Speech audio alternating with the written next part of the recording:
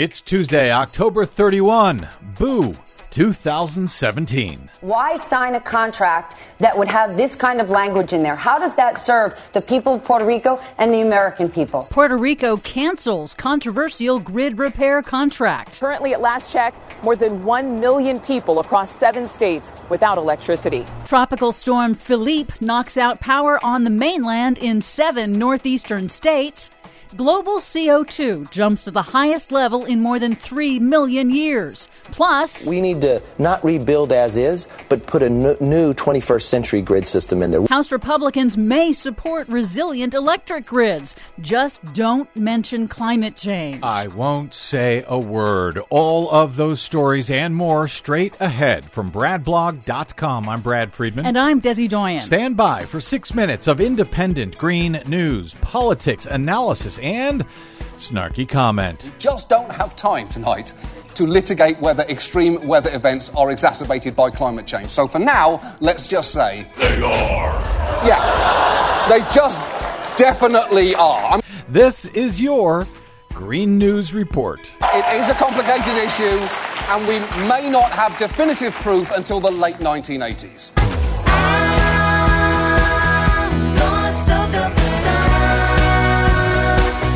Okay, Desi Doyen, you say global CO2 is the highest it's been in 3 million years, but I thought CO2 emissions had leveled off and were even falling. Our annual CO2 emissions are leveling off, but with El Nino, global CO2 levels of atmospheric carbon dioxide have jumped at a record rate since last year to 403 parts per million. That's a level that's not been seen in at least 3 million years, according to the United Nations World Meteorological Organization. They warned Monday that the last time CO2 levels were this high, sea levels were up to 60 feet higher than they are today. I thought you weren't going to mention climate change. Power was knocked out to more than 1.5 million people across 7 states in the Northeast after a powerful punch from Tropical Storm Philippe on Sunday, with hurricane-force winds that knocked down overhead power lines, which again raises the question of whether the U.S. should be burying power lines like Germany does.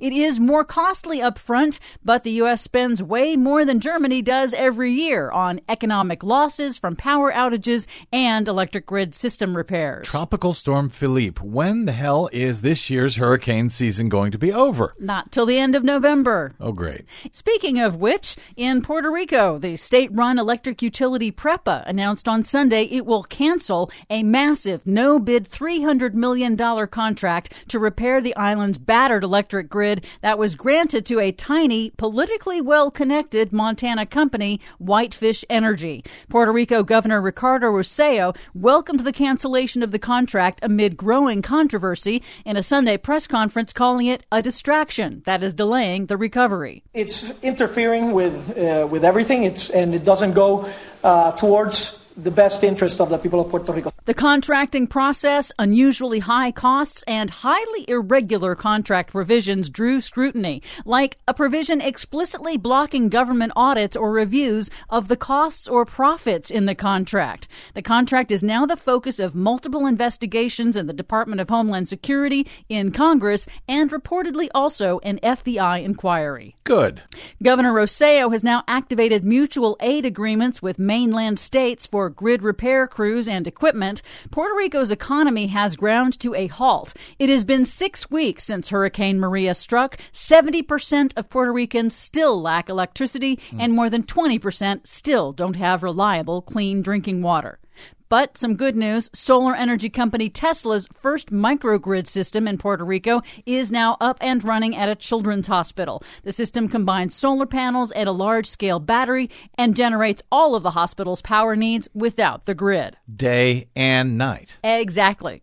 It's one of several small renewable energy and battery-based projects being deployed on the island during rebuilding of the main power grid. And finally, it may be dawning on congressional Republicans that Congress could require updating the island's infrastructure for resiliency against future record hurricanes and also to save money. Here's Republican House Majority Leader Kevin McCarthy on Fox Business Network on Sunday. When we go back and make investments here, we should prepare ourselves that there will be a future hurricane sometime in the future. It's happened before and it'll happen again. But we should prepare ourselves so we're not repaying the exact same thing. Just don't mention climate change. I still won't say a word, even though it is the 5th anniversary of Superstorm Sandy, which is starting to look a hell of a lot like Tropical Storm Philippe that just rolled through town. For much more on all of these reports and the ones we couldn't get to today, please check out our website at greennews.bradblog.com. Don't forget you can download our reports anytime via Stitcher, TuneIn, or iTunes. Find us, follow us, and share us worldwide on the Facebooks and the Twitters at Green News Report. I'm Brad Friedman. And I'm Desi Doyen. And this has been your Green News Report. Sandy, can't you see I'm